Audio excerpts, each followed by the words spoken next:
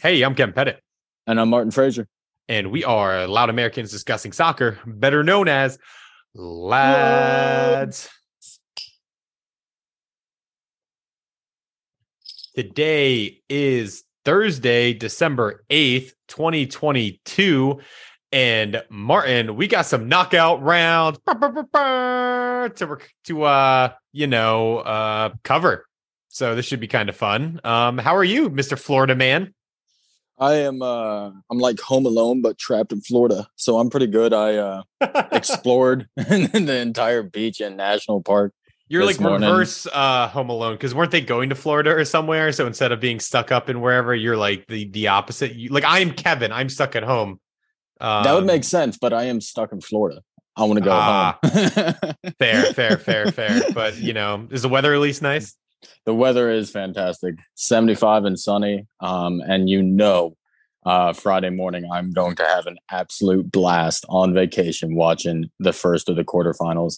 But we got the round of 16. We got to talk about what a round it was. There were some upsets, and there's already the dialogue. There's a discourse, Martin, that this might be the best World Cup ever. And again, let's okay. Can you fucking humor me for 1 second? I don't agree with it, but let me finish. What I'm trying to say is, I will say people are already saying it's better than Russia. I mean, in terms of upsets and the type of football being played, the excitement, the quality feels better. Maybe because the shock and awe of some of the upsets. But what are your thoughts so far as we head into the quarters? I mean, I kind of have the same mentality that I had during the group stages. I'm finding this tournament incredibly difficult to get into, and maybe. It's because of my inherent biasness coming into the World Cup, where I kind of decided beforehand I wasn't going to enjoy it. Mm-hmm. But I just, the football on the pitch, I think, is incredibly entertaining. The results are incredibly entertaining, but it just, to me, it doesn't have the atmosphere. It doesn't have the connected feelings of a World Cup. And obviously, as we go further and further along in the tournament, we're going to see more and more country-based fans coming out. We saw it in the Senegal-England game. The majority of the fans were, it was almost split in half between England and Senegal fans. So the atmosphere is coming back. But I just can't seem to talk myself into enjoying this. And I've talked to a couple other people. My youngest brother, who's also a die-hard soccer fan, who just can't watch it. It's just not exciting. And it's not when it's supposed to be. And because of all the behind the scenes aspects of this World Cup, I just can't get into it the way I was able to get into the World Cups of the past. But like you said, the soccer that's being played on the pitch, it's super entertaining. We got a great mix of upsets and complete dominations.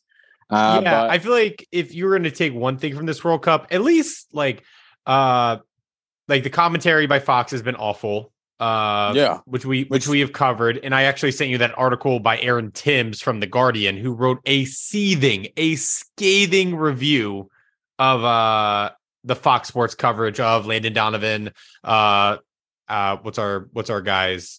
Stu Holden, Alexi Lawless, Ian Dark, and John Strong. And Clint Dempsey got some haymakers, some some drive-bys, and that I actually have some quotes here. Do you want me to read some of it? Yes, because this article really encapsulated what Kevin and I have been talking about this entire World Cup, where it's absolutely wretched, and it's gotten to the point where it just pisses me off to hear the World Cup commentary, and it makes me feel better knowing, the Lads podcast isn't alone in this. We're not against the world on this. It's everybody who hates it. I just want to say, we mispronounce players' names. We try to correct them all the time. We also drink, and we also hang out, and we're also fucking idiots, and we're totally fine admitting all those things. And we're also not paid by Fox and have to be reminded that Alexi Lalas had at one point played in the MLS. But the article is called "Fox Sports U.S. World Cup Coverage is an Unmissable Abomination." Just great, just off the bat, just mwah. Broadcaster has offered up a feast of gaffe, stupidity, and unconquerable on-air awkwardness for U.S. viewers to enjoy. A tournament of frenzied emotion, spectacular goals, heroic upsets, and grand displays of athletic daring and skill. The World Cup. Gotta love it. Or if you're watching in the US, 4 weeks of shouting, relentless commercial promotion, disorienting cuts and changes of channels to make way for the college football games, and segments in which Alexi Lalas does pump-up speeches for the US team that no one in the US team will ever listen to. A global exhibition of Clinton Dempsey's ongoing quest to assemble vowels and consonants into an order that resembles words. A month-long celebration of the festival that is Landon Donovan's personality. Ooh, the article goes on to just totally shit all over this broadcast, from Alexi Lalas being whatever he's doing, which I think is doing nothing for a lot of people. Landon Donovan being boring as shit. Clint Dempsey, I don't want to say he's dumb, but I want to say he's kind of a himbo. Like, I don't like some of the analysis, which was pointed out in this, was just like, yeah, Brazil has won like 5 World Cups or whatever. And the guy, Clint Dempsey, being like, wow, you really did your research, which is like the most well-known fact. Like, it says it on their shirts. They have stars. Count them. Yeah, I don't know. And there's been tons of examples of that every time they get a fucking chance to like stroke off the MLS or mention USA, or in like the changing of equivalencies from like juking to I don't know, like where they try to USA or use Americanize American sports size the beautiful game. It's just very apparent. So I just wanted to give out a shout out to that guy. Like I fucking was just like, it was Christmas for me. Like it was just good fucking shit, that article. Yeah, it really nailed it, and it truly eviscerated the Fox Sports team. And, this is something Kevin and I have been talking about from the absolute beginning of the World Cup. And you would think that there might be some improvement or some at least mild numbness to the constant gaffes that this production team puts out. But it quite genuinely seems to be crescendoing in its absolute oblivious horrific commentating. And I want to say that the worst part about it for me is the actual flow of the commentary. If you are used to the English Premier League week in and week out, and even La Liga, which ESPN covers, and even Serie A, the coverage and the commentators kind of flow with the game. They allow breaks in their speech that kind of coincide with the breaks in the flow in the game, and they let the game speak for themselves quite a lot. And you'll definitely see in the attacking arena, these commentators aren't falling over themselves the second they get near the 18. While in this Fox broadcasting, the second we get anywhere close to an attack or a shot or a cross, Ian Dark is almost having an aneurysm. He's so freaking excited. They're too excited. They are it's way like, too excited. Yes, relax. We get it. It's the World Cup, but they make every match the Super Bowl. Like, and that's the best way I can put it. That every match is built with dumb stats that aren't actually the important stats that matter.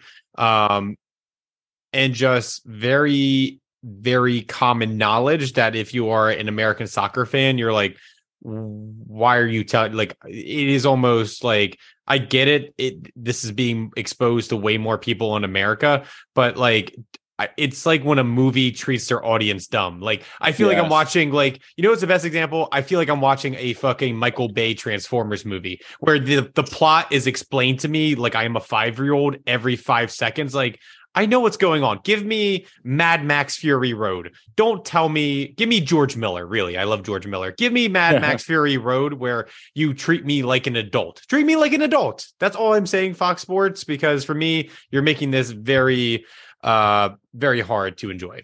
Yeah, and like Kev said, we totally understand that there's a whole host of individuals who have not been introduced to the World Cup or soccer in general. And I hope they're being exposed because of this, but I'm sad it's Fox. Absolutely. And I think that's the kicker, where this coverage, these commentators aren't even doing a justice to the newcomers they're trying to target. This coverage for me is going to turn more people off to tune into soccer, the Premier League, the World Cup, all these international competitions, more so than it is going to interest people. Because from the outside looking in, it just looks cringy. Kevin and I have talked about this a Yes. lot. We've called it excited, we've called it cringy, we've called it bad. But I think that, and from an outsider, a newcomer, just getting into soccer, this does not do them any favors. It doesn't really teach them the important stats or anything regarding tactics, for fuck's sakes. There hasn't been a single second spent on the tactical adjustments and acumen of any team in the World Cup. And then you compare it to NBC Sports Super Sunday, where they genuinely have a breakdown in, say, Pep Guardiola's tactics and his changes in tactics after halftime, which allowed him to go out and score 5 more goals. So it's quite genuinely a missed opportunity for me. And I want to finish off my thought with, I remember texting Kev after the USA got knocked out by the Netherlands. And I said, well, this is 50% of their broadcast coverage gone now. They can't talk about the USA anymore. So what the hell are they going to talk about? And it's just been shoved with, like Kev said, absolute nonsensical stats that have no context or consideration to the ongoing game. And it's just, for me, it's shambolic, the coverage of it. Right. Yeah. Like during the France game, they were talking about Mbappe. Like he's arrived at the world stage and someone always knows him. And like, it was like, dude, have you not been paying attention to Mbappe since the last World Cup? Like, it is just awestrucking, really bewildering. I am dumbfounded. I will use all of these great adjectives to describe how I am currently feeling. Or verbs, I guess, because I am dumbfounded, right? Adverb. Thank you. Yes. I remember grammar school. But yeah, man, the Mbappe one was just so weird. It's like he's already arrived. It's like, yeah, dude, like it's fucking Mbappe. Like, yeah, we've known about him for a while. We know him. He's literally linked to Real Madrid every week. Yeah. I don't know if you know this. It's not like it was at the last World Cup where it was like his coming out party. Like that was 4 years ago. Mm-hmm. You missed a lot. He went to a Champions League final, guys. Everybody knows about Mbappe. It's okay. Yeah. Also, Messi and Neymar play with him now. Yeah. Like, I don't. Well, Neymar's been there a while, but Messi, and like Sergio Ramos, and anyway. Let's just get into the actual knockout rounds. We will start with USA versus Netherlands, a 3-1 affair. This was tough. This was tough as a US men's national team fan for this game, Martin. I'm officially off. I'm back on England. I am man. I'm flip-flopped back. I've thrown out my patriotism. It's great. And to sum this up, the Dutch loved us having the ball because we could do fuck all with it. And us not having a 9 or convincing attack, which again, like that was one of the fucking I don't mean to get back into the Fox Sports coverage after the game. Like, it's great to see that we finally figured out what we want to do up front and like going forward and attacking. And I was like, did you watch the fucking match? Like, that was our biggest problem. Like the lack of a number 9, the emptiness of the pool, the swimming pool that we have at number 9 is very apparent. Like starting Ferreira over Josh Sargent and like the weird changes with this lineup right before the start. I hated. We just had barely any chances, and the Dutch we played right into their hands. We just soaked up ton of possession, did absolutely nothing with it. Had horrible crosses, horrible decent passing, I guess, but no finishing whatsoever. I mean, it just was just the counterattack show, which, the Dutch executed perfectly. They came in, which seemed like a well thought out plan. You know what I mean? And just, it was a hard watch for the USA, but, I am, glad they got out of group stages. But a realistic USA fan. Yeah. I mean, like I went into this match assuming we're going to lose. I had that miracle on ice kind of hope, but not that much. You know what I mean? But Yeah, I mean, it kind of was pretty much if you were not a USA fan, exactly how you thought it'd play out. Yeah, and I genuinely think that this tournament, the United States national team did good, and it's honest to God, um, probably the best football that I've seen the United States play in their history of being in these competitions. However, it was only a matter of time before a result like this happened. It was waiting. It was destined to happen.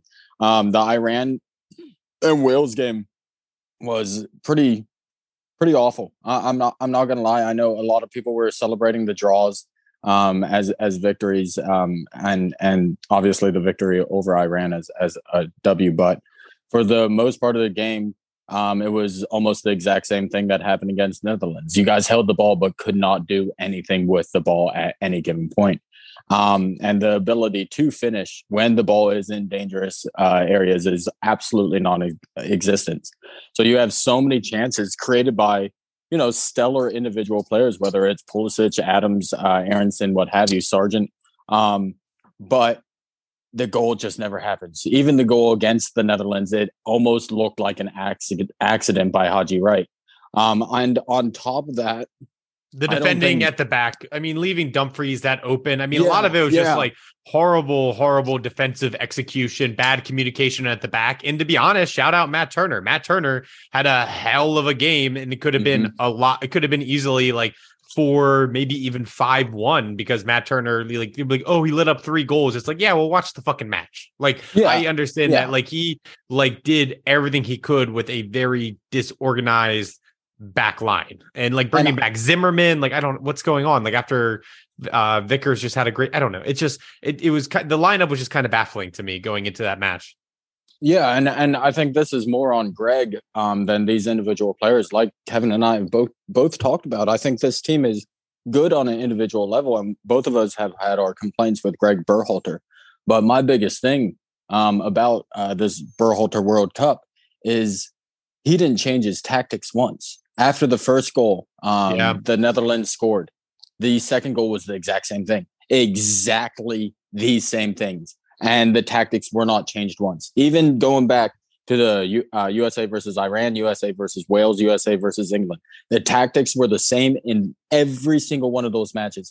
And, me and you, we're not surprised when a actual experienced team recognizes it and absolutely exploits them. And that's what the Dutch did. They have no problem allowing the United States to fuck around with the ball for probably 65 minutes of the 90 minutes because there's no threat. And they know that they can be absolutely clinical with their chances. And this was an absolutely deserving win for the Netherlands.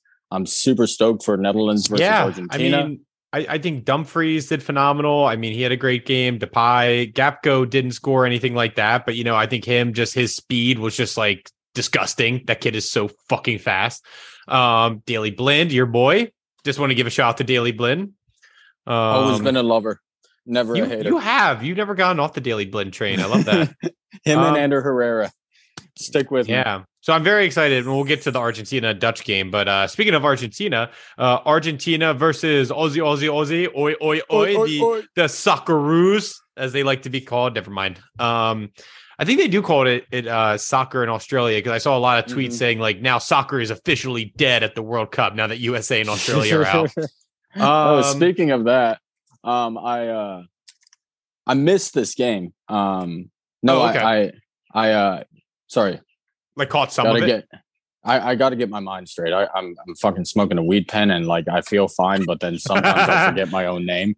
Anyway, one thing I did see after the United States game, after I watch the games, it's a horrible habit I do. I always watch the replays too, just because maybe I missed something.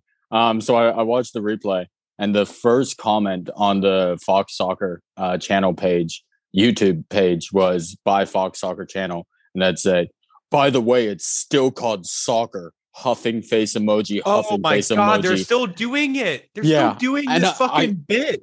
I almost put my fist through my phone. Like that almost was the straw that broke the psychopath's back.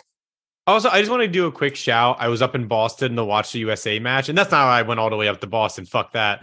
I got a flat tire and had to get 4 new tires. I'm not going to get into this whole spiel about how I dropped $1,000 this past weekend. But cars are expensive. That's all I'll say. As Martin would attest. But I was visiting my British friend Seb, who I studied abroad with. He lived in my house or whatever, and even him talking about like Kev mate. They talk about this soccer thing quite a bit. Like to call it that, like they do know it's football, right? I'm like, no, they know. Like these guys have played internationally. It's just awkward. Yeah, and it's just. He's just like, yeah, and there's so many commercials. I don't know. I don't have to go into his whole critique of everything about like why he didn't like the Fox broadcast and how he's probably missing good old Keane and Neville and everybody. But yeah, man, this Argentina-Australia match was another clear indication that Lionel Messi is still very good at soccer. He is still very, very good. It was pretty much him versus Australia because there was plenty of chances that he created, not only through dribbling, but through passing, like the one to Martinez, which he laid off on a silver platter right to him. Just he skies over the net. It's my biggest takeaway is that if they're going to beat the Dutch, it will have to be another Messi show. Not to say that they don't have talent like McAllister and Alvarez and a couple other forwards and whatnot, but it still doesn't feel like there's enough where, like for Portugal, and I'm not saying that like the Portugal squad is leaps and bounds better than Argentina. I'm just saying that like, Ronaldo didn't even start for the past match. You know what I mean? Where it doesn't have to be heavily reliant on Ronaldo like it has been the past 20 years. You know what I mean? Yeah, I mean, I made the comment last time that we podcasted that I quite genuinely had no problems with the 2018 nor the 2014 Argentina squad. I thought they were excellent in their own right.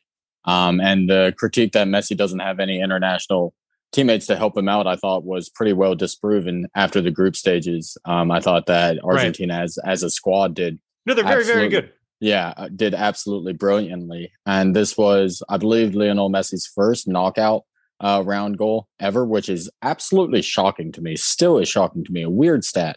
But this was the Messi train. And, I've seen, we'll get to the Argentina-Netherlands game, but I have seen comments from Dutch defenders recognizing that this entire squad is dangerous, not just Messi. And so it's not the Messi show that he is known for anymore. And I think this squad really complements him well. I really love the way Raul de Paul plays on that right mid. I think he's an excellent player. And the enforcer, baby. The enforcer. You touch Messi, you're in the fucking ground.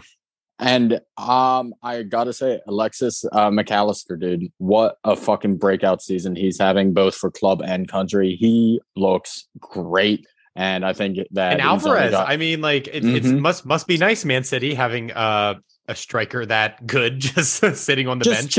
Just chilling, resting himself for the World Cup. Erling Haaland seeing the other Man City striker having so much fun at the World Cup, sitting at home, probably so devastated. Erling Haaland getting paid probably $500,000 a week to just train sometimes and relax. Shoot, well, Manchester United is busy losing to Cadiz 4-2. During this World Cup. So maybe fucking Erling Haaland. I saw Arsenal was playing and they were winning 3-0, but because of the wackiness of the tournament they were in, they still had to go to a penalty shootout, even though they were up tournament 3. Are you guys in? What the hell? I don't know. My Arsenal buddy Neil, who will be on the pod later. I'm doing a Discord pod tonight, so this will probably be a 2-parter. They got 3 hours. That Basil hated. Oh, Basil Hayden rocks. That's probably one of my favorites. I've grown into it. I'm a Jim Beam man through and through, and this is like a nicer Jim Beam. I'm more of an Irish whiskey guy, but I like my Kentucky. Kentucky whiskey. Yeah, like Knob Creek or Buffalo Trace. Oh, that's some good stuff. That is good. Gentleman's Jack, which is good, but it's a little too sweet. Jack is way too sweet for me. Oh, like the Jack Honey. I can't do any I can do flavors. like a shot at that, but after that, I'm just like, oh, I'm good. Yeah, I drink the same thing every single time I drink. I just drink whiskey and water. That's it. And quite a chaser. no, it's together. You just put a splash of whiskey on top of your water, and it takes out the bite of the whiskey, and you can just sip it like it's juice. Oh, And that's so some that's what real. I end up That's doing. some real alcoholic shit. That's some real. Just a splash, though. You don't need Damn. much. You don't want to mix it I might up. have to bleep that all out because all these people are like, man, how can I upgrade my alcoholism? And you just give them Just a splash of water. Just give them the cheat code. Okay. Yeah, and it protects you against a hangover because you're hydrating all night. Bingo, bingo. I'm gonna have to bleep this all out because I think you just broke the matrix. Okay. Anything else on Argentina, Australia? I think it was just maybe it was just like a poor performance by like some of the other players, but this was a Lionel Messi-esque where he hasn't really he's been very good this tournament, but it was a friendly reminder to be like, oh right, it's Lionel Messi. He reminded us like why he is the focal point of this team. Yeah, I just wanted to real quickly just shout out Australia for the effort that they've put into this World Cup and their absolutely stunning result for the Socceroos. I talked about Suter last podcast and how he was that classic center back. I stand by that, and I bet you he's going to go to a pretty damn big club. I think he plays in the Championship. I'm looking it up now. I think he plays for Sunderland, actually. But I cannot remember Sunderland till we die. No, he plays for Stoke, the Potters. But I get Stoke has slapped a 25 million price tag on him. So I bet you he's going to go in the transfer window to someone. Oh, most definitely. Yeah, that's happening. You know, anytime people get that World Cup tax, you know what it is. It's nice. All right, let's go to France versus Poland. Kylian Mbappe, also good at soccer. He's on the world stage now. He's announced himself. Thanks, Fox. He's finally. I've never heard of Kylian Mbappe until this game. Wow. Mbappe, very good, assisting Olivier Giroud, who is now the all-time French goal scorer. He has surpassed Thierry Henry, TT. That hurts. That's weird. It's a weird stat. It's weird because I am the biggest Giroud fan. I have an Arsenal Giroud jersey. I had very fond memories when he was at Arsenal. Also, not fond memories when he couldn't score a goal after Christmas. Anyway, good for him. He is having such a renaissance in his later years as a player. What he did at Chelsea, now AC Milan, like. If you would have told me like 5 years ago, like I would have said after Arsenal, Giroud would have been kind of done. You know what I mean? Like not done, but I wouldn't still see him at this high level at these high clubs and also being an amazing French international, and the irony that he didn't score a goal at the 2018 World Cup.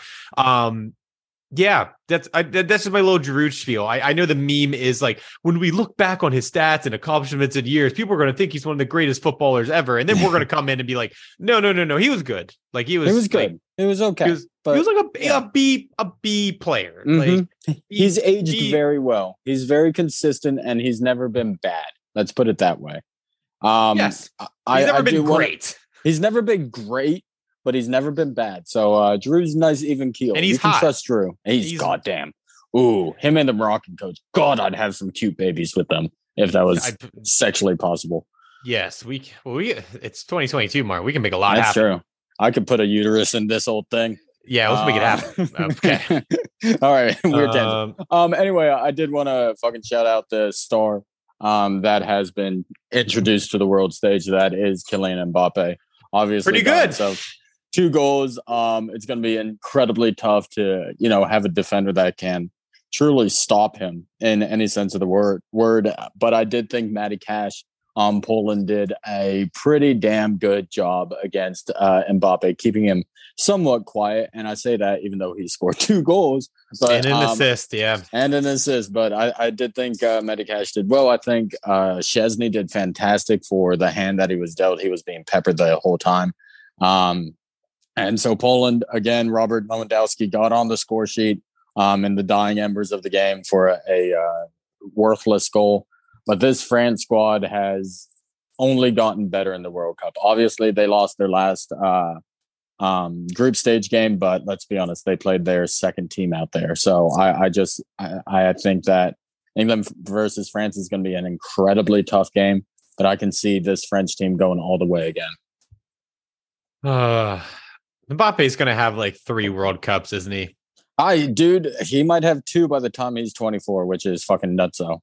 Yeah, 3 weeks from now or 2 weeks from now, we could be like, oh, Mbappe. Like, what if he just like everyone's gonna shit on him at staying at PSG? Yes, but like yes. if he just keeps winning World Cups, that shuts up a lot of motherfuckers. Like, I'm not gonna be. I mean, we're still gonna talk shit because we always talk shit, Martin. But he'll be like, yeah, well, I have 2 World Cups.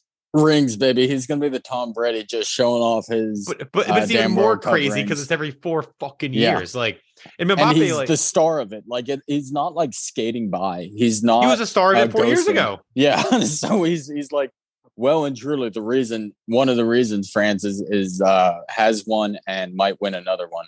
So sky's the limit. And I swear, if he leaves and if he goes to a real club in a real league, that boy's legacy is going to be untouchable. And we always say that nobody can come close to Ronaldo and Messi, but if he goes to a real league and has similar success in said league, then we have a conversation in 10 years' time. When he starts stacking Champions League, how Messi and Ronaldo did, then we have a conversation.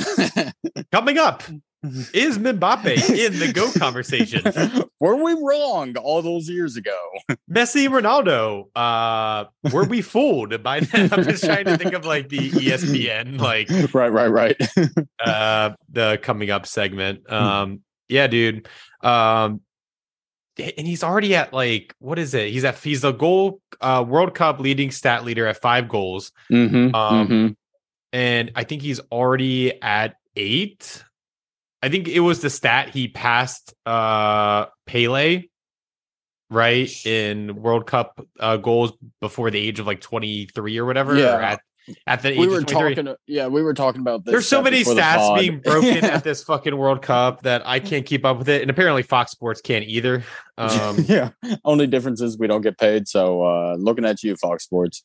Yeah, not much else on this game. Lewandowski got a goal, consolation goal though.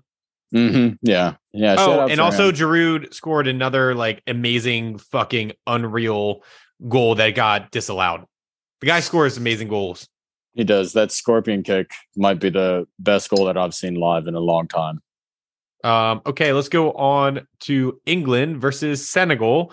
I really like this England squad, man. This is, I think, the best they've ever looked. I'm being completely honest. I think Jude Bellingham has really unlocked this squad. Shout out to Birmingham City for being on the forefront of retiring his jersey. You doubted us, you mocked us, but they were bought in early like crypto and are completely right. Unless, Jude Bellingham breaks his leg and that's what actually is going on with crypto. But yeah, man. Hendo with a great goal. Harry Kane, Saka on the board as well. Everybody's scoring in this World Cup. And Senegal really didn't have any answers for England. I really don't know what to say, but this squad looks deadly. Foden starting has been the change I think they've also really needed to really unlock a lot of these players. But it is your club, your international team. What are you making of this English squad? Are you still worried about the Gareth Southgate factor, or is there a Gareth Southgate factor? I mean, he's gone to a Euros final. He made the semifinal 4 years ago. I mean, the guy gets a lot of shit and he plays some boring football. We're all worried that he's going to play a back 5 against France. But what are your thoughts about just this match? I mean, I think that exactly what you just said hits my thoughts on the Gareth Southgate debacle. And I've said it before in previous podcasts, there has not been a more successful modern manager for England. And for the amount of flack that he does receive from the media, he does do an excellent job of both shielding his players from this flack and accepting responsibility over his players. So, yeah, while he's boring as shit, and yeah, while he might crash out of the Nations League, who fucking cares when he is the most successful coach in England's modern day history? Jumping down to the game itself, I think that this was kind of a picture perfect game for England. There wasn't other than 2 shots in the first 20 minutes by Senegal, there wasn't a moment that I really feared Senegal could play themselves into the game. Jordan Pickford with a strong left arm to deny that early shot by Dia. And then England just controlled the game for the rest. Like you said, this Bellingham kid, fucking Birmingham City knew something back then. This kid is special. And, you might not like the way England plays. You might not like the squad selection. I personally don't. But results speak for themselves. Like I alluded to, the next game for England is going to be a huge test for them. But this was a great game for them to really hit their stride on their way into the quarterfinals. Yep. Both England and France hitting massive momentum. I did want to give a quick news update about the England squad. Raheem Sterling was not with the team during the match, and that was because his house was broken into by armed robbers over the weekend during the match, and had to return home because his I believe wife or girlfriend with his daughter were in the home present while that happened. That's super fucked up. Obviously, it must have been planned because they knew he was at the Qatar World Cup, and really, really awful shit, especially because his family was there when it happened. So just want to give like a thoughts and prayers. Hope Raz is doing well. We give Raz a lot of shit on the field, but these are all still human beings and people with like families and loved ones. And Raz, I'm sure, is just a great dude. We just, make fun of how he runs with the ball sometimes and stuff like that. So, just want to give a quick shout out to him. Hope everything's okay. Yeah, and final note, huge shout out to Senegal for representing Africa in the round of 16. We got one more African country moving on to the quarters, but Senegal can't help but fall in love with the team, the coach, their story. The players gutted for Sadio Mane not to represent in this World Cup. They definitely did their nation proud. But on to the next, Japan versus Croatia, a snoozer of a 90 minutes. But it got exciting in the penalty kicks. Yeah, Japan, I guess, did not practice penalties at all. That was tough to watch. I gotta say, my biggest takeaway from this World Cup is there is no intensity with penalties. None whatsoever. None. Just everyone's very lackadaisical. It's an afterthought. Oh yeah, doing a weird delay skip, and I hate the skip penalties so much, or the fake, the super and then slow walk. Yeah, or the fake and then shoot, which I think should be illegal. We can't be doing that. I thought it was. I guess not. I guess everyone just does whatever. Also, does no one give a shit? Like, no one's running up and fucking trying to smack the shit out of the ball anymore. But yeah, I really have no takeaways from the Japan-Croatia game besides the penalty shoot. Japan was just fucking awful on penalties, and it sucks because it was a tough day for Asian countries on Monday. Yeah, and speaking of fucking sisters, Neymar played for Brazil against South Korea. And Brazil just my god. Yeah, so Brazil totally shit on South Korea. I just have one more note. Shout out Croatia, who we all thought, like, because they made the World Cup final last time and that they would just probably fall out in the group stages or early on in the knockout. So shout out Croatia. I mean, Croatia still has a very, very good squad. And it was another one where they're kind of not a surprise because they did make the World Cup final in 2018. I just want to give them a quick shout to be like, hey, they're still doing their thing. They're like, hey, you guys forgot about us. We're still moving on, no matter how not great we look, but we're resistant or resilient. That's that. I just want to do a quick shout on that. We can move on to Brazil, South Korea.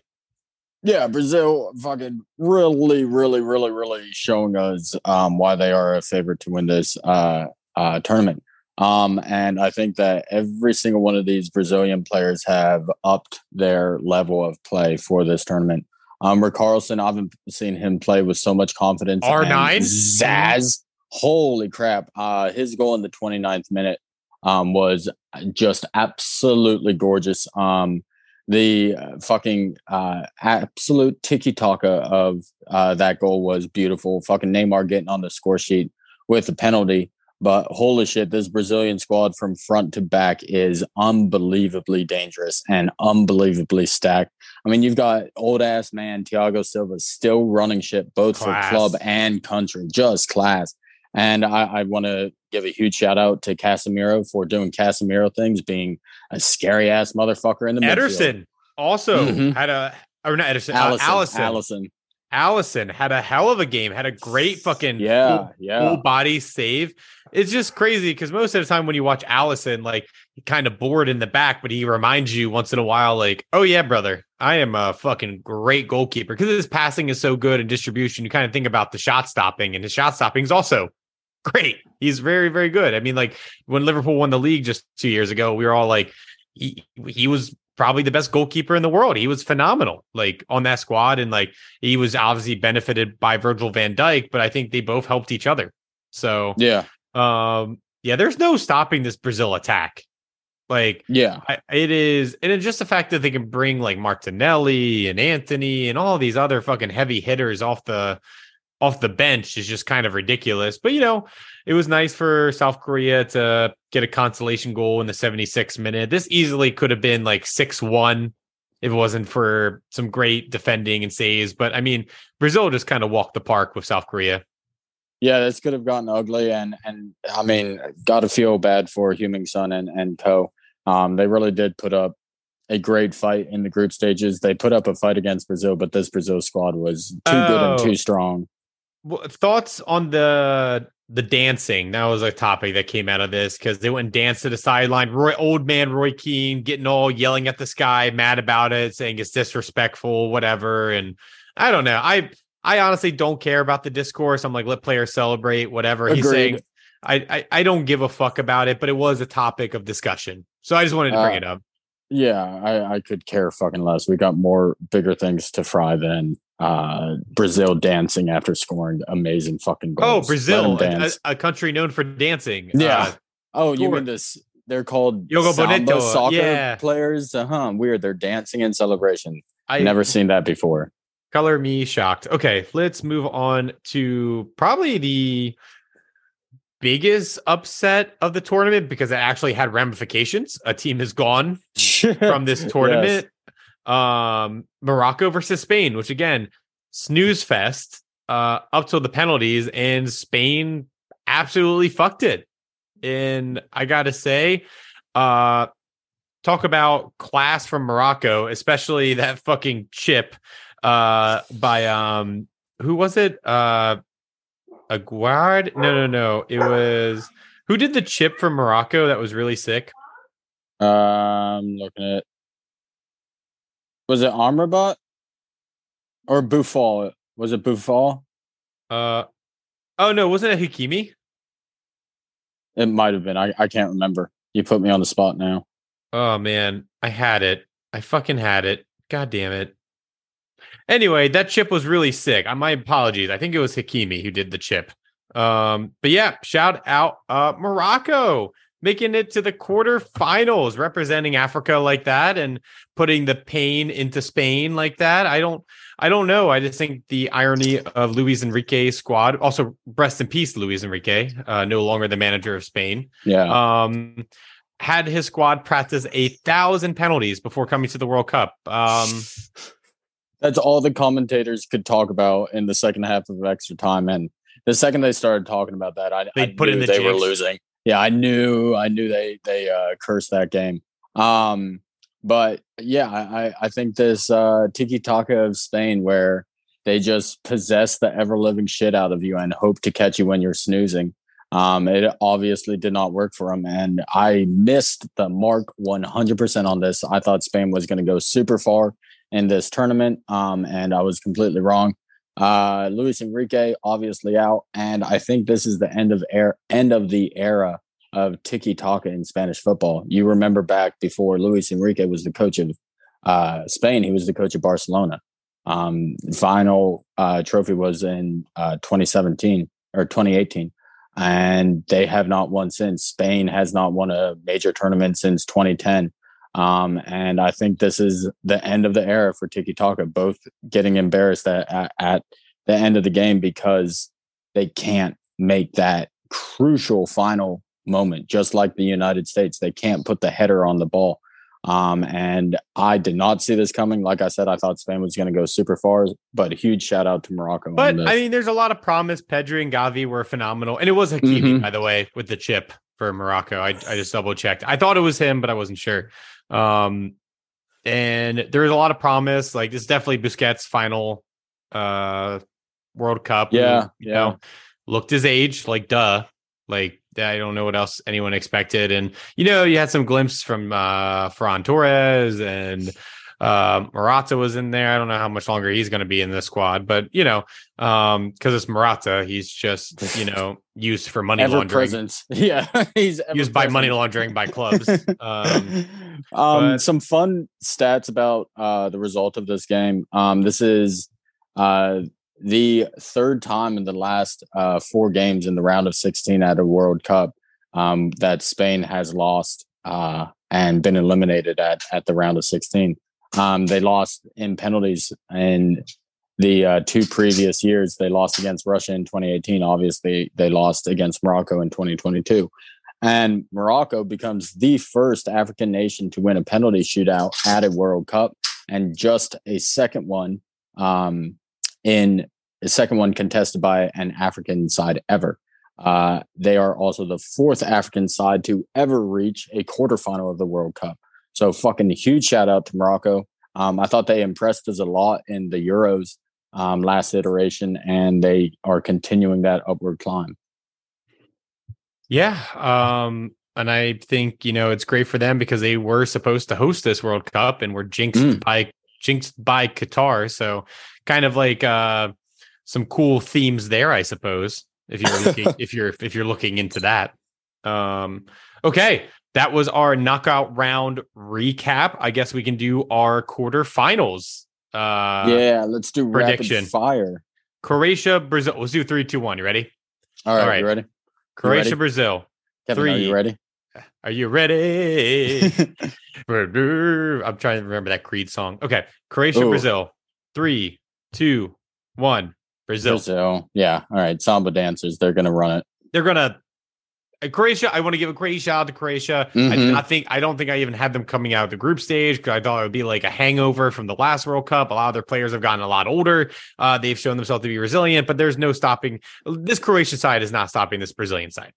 No, and their best hope is to sit 11 behind the ball and go for a penalty shootout, which they excelled at the last World Cup, and they won their last penalty shootout. So that's their best bet. But I mean, I'm taking the Samba Kings all day, every day. Yeah, Brazil gets at least 2 goals. It's over. I don't see Croatia scoring 2 goals on this Brazilian side. No, me neither. All right, jump into the game in the afternoon tomorrow. Netherlands versus Argentina. 3, 2, 1. Argentina. Army. Dude, I know. This one is a real pick 'em, I think. I haven't looked at the odds, and if you gave me an argument for the Dutch, I'd probably say it's very smart, and I'd probably say you have some good points, but I can also see the Argentina side where who has the best player on the pitch? Argentina. Yeah. Who has the best chemistry? Probably the Dutch. But Argentina, are they far off in terms of squad to squad? Probably the Dutch squad probably has some bigger names combined than the Argentinian squad. Both these teams have been really hitting their stride. I think the Dutch a little bit more than Argentina this tournament, but not by much. So I think it's a real pick 'em, but I'm sticking with Messi, maybe. I'm sticking with Messi. Because I want to see Brazil play Argentina too. Truth. Yeah, I think this is a pick 'em game, like Kev said. I think that the Dutch are a little bit better drilled. They know how to win games, and they are very good at absorbing pressure and using the counterattack to absolutely dismantle opponents. And so that's why I'm picking the Dutch over Argentina, because I'm expecting Argentina to be more on the front foot, trying to press for a goal, and the Netherlands trying to attack on the counterattack. And I'm like we said, it's a pick 'em. So I'm going Dutchies. What redemption for Louis van Gaal, a laughingstock at Manchester United. Still is a laughingstock. He's no. I think this tournament has done a lot for him, and he had a really funny interview. I'm trying to find it real quick. He had a really funny quote, but I mean, from laughingstock to being falling over from the touch side, and having some of the worst sideways passing football I've ever watched in my life. I thought you knew. I am so sorry. I thought you knew. So leading, are you good? Yeah. Whit just took a sip of my Basil Hayden's and she thought it was Like iced green coffee. tea. Yeah. Oh. So Louis Van Gaal in prior to this match is talking about playing Argentina. Someone asked him about Di Maria and says, Di Maria called me the worst manager he has ever had.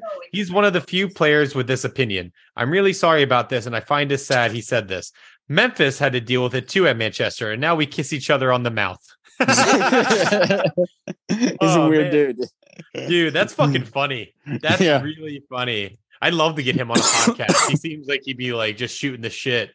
Yeah, all the reports that I've read about him, like they do say that he's a really fucking down to earth guy. He's oddly funny and shit. So never got that at United. Never got that. Never fucking picked up on that. But yeah, I'm just barely giving the edge to the Dutchies over Argentina, but absolutely recognize the skill of Argentina. This is going to be a fun ass match. What's not going to be as fun is going to be Morocco versus Portugal. Portugal, I think, is going to run them, Kev. Oh, right. 3, 2, 1. Portugal. But I will give Morocco has had a great defense. They've been playing really well in the midfield, matching up with players. I'm going to say Portugal wins, but I think it's going to be a 2-0 affair in that Morocco is going to be playing their fucking hearts out. But at the end of the day, it's going to be really, really tough for them to stop this port, especially after coming off the high of beating Spain like that.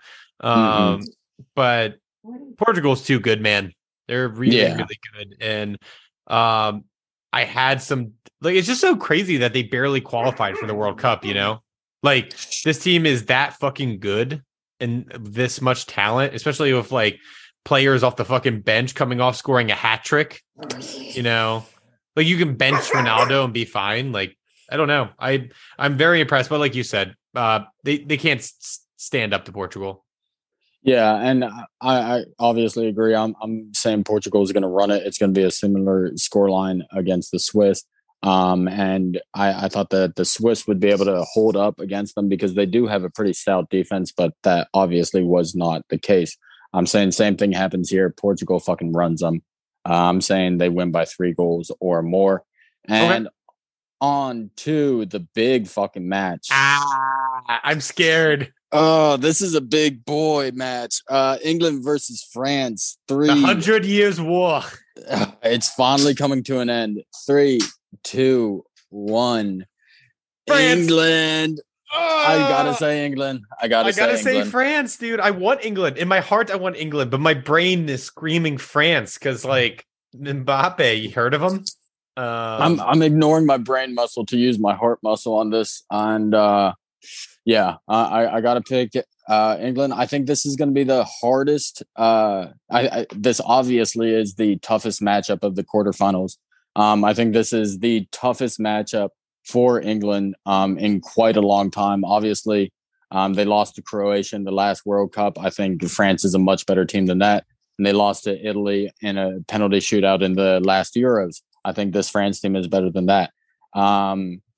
Huge game for them. I'm saying England just because my heart won't let me say France, but Kevin, this is going to be a toughie.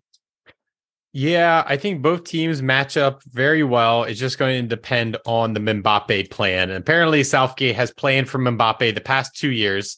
It's the anti-Mbappe, the antimatter plan for Mbappe. But has Mbappe met England Maguire? Who and I think the Maldini?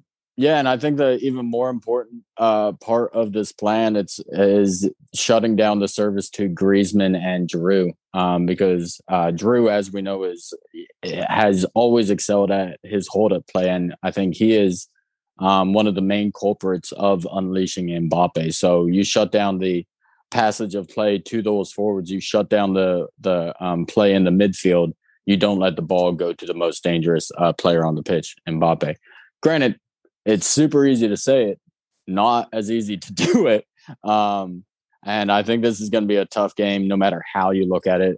France can hurt you in so many different directions. But like you said earlier in this podcast, like I've alluded to, I think this is the best England squad in recent memory. I think I just said it. Gareth Southgate's the most successful manager. I think that with the introduction of Phil Foden, like you said, and the emergence of Jude Bellingham, they have a side and Bukayo Saka. They have that right side that can really hurt France in attack. Rashford, dude. Rashford is unbelievable this tournament. Mm-hmm. And so England has the weapons it needs to hurt France. It's just about the question for me, can they contain Mbappe and Drew? And that's a huge fucking question. Kyle Walker, is he up to the fucking task? Or do we need to get Reece James into some Terminator type hamstring apparatus and fly him to Qatar on Saturday to have a chance against Mbappe? It's not even that. Like, you also have to deal with Griezmann, Dembele. You have to deal with Camavinga. Like, there are so many options on this squad. Kingsley Coman, man. Like, this team has so much. A lot of guys who can just create for themselves, you know? And, like, will England be able to contain all of that? Where we do have guys who can, like, create on their own, but not like France. No. And so for me, it's a big question. It's a big ask, obviously, and we'll have the answer on Saturday. But for me, I cannot in good faith say France, as much as my brain may or may not want to. So I'm picking England. It's coming home, lads. If you have not fucking heard it, Kevin, I'm sending it to you again. I need to hear your reaction. Go listen to Pete and Baz. The song name is Move It. And it's you sent me that, yeah, and they actually that's good list, shit. Yeah, it's fucking great shit. They list all the starting 11 in their song. It gets me hyped for England against France. So let's go, boys! It's coming. I'll be listening to 3 lines at the gym tomorrow. Yes, yes. Football's coming home. It's coming home. It's coming. Football's coming home. It's such a nostalgic song that is. 3 lines on the shirt. Okay. Well, those are our predictions. Please stay tuned for our Discord pod. I'm gonna probably post this one now and then post that for tomorrow. So double knockout round. You'll get more people's opinions and thoughts about how the World Cup is going. Probably more shit talking about Fox. And but you know, I'm glad we were able to make some time before the quarters, and then we'll probably do a quarters recap on Sunday. Boy. Just get through these next couple days, or I guess this evening with no football. Obviously we have like a 2-day break before the final between the semifinals, but we're getting closer and closer to the end of this, and much more excitingly, we're getting closer and closer to the Prem coming back on Boxing Day. Oh yeah, who's still top of the table? Arsenal. Arsenal for now, for very forever. Right now, forever. Come on, Kevin. You're my only hope, Luke Skywalker. If the world ends tomorrow, we win. You win. Cancel it now. Everybody, cancel it. Yes. So, all right, guys, we love you. Please enjoy the World Cup. We're doing our best to enjoy it. I'm having some fun. I think we're having more fun than we thought we were going to have. I think that's a polite way of putting it. Yeah. I'm having a blast podcasting and bitching about it with Kev. So, you know what? We're going with the silver. I know you had the itch. You were like, dude, no, I really want a podcast. Yeah. You had like a fucking itch to like talk about it. So this is, I got some shit to say, man. I got to get it off my chest. I got to get on the fucking mic, dog. All right, guys, we love you, and we'll talk to you later. Bye-bye. I'll be your dream, I'll be your wish, I'll be your fantasy. I'll be your hope, I'll be your love, be everything that you need. I love you more with every breath, truly, madly, deeply do. I will be strong, I will be faithful, cause I'm counting on a new beginning, a reason for living, a deeper meaning, yeah. I wanna stand with you on a mountain, I wanna bathe with you in the sea, I wanna lay like this forever, until the sky falls down on me. And when the stars are shining brightly in the velvet sky, I'll make a wish, send it to heaven, then make you wanna cry. The tears of joy for all the pleasure and the certainty that we're surrounded by the comfort and protection of the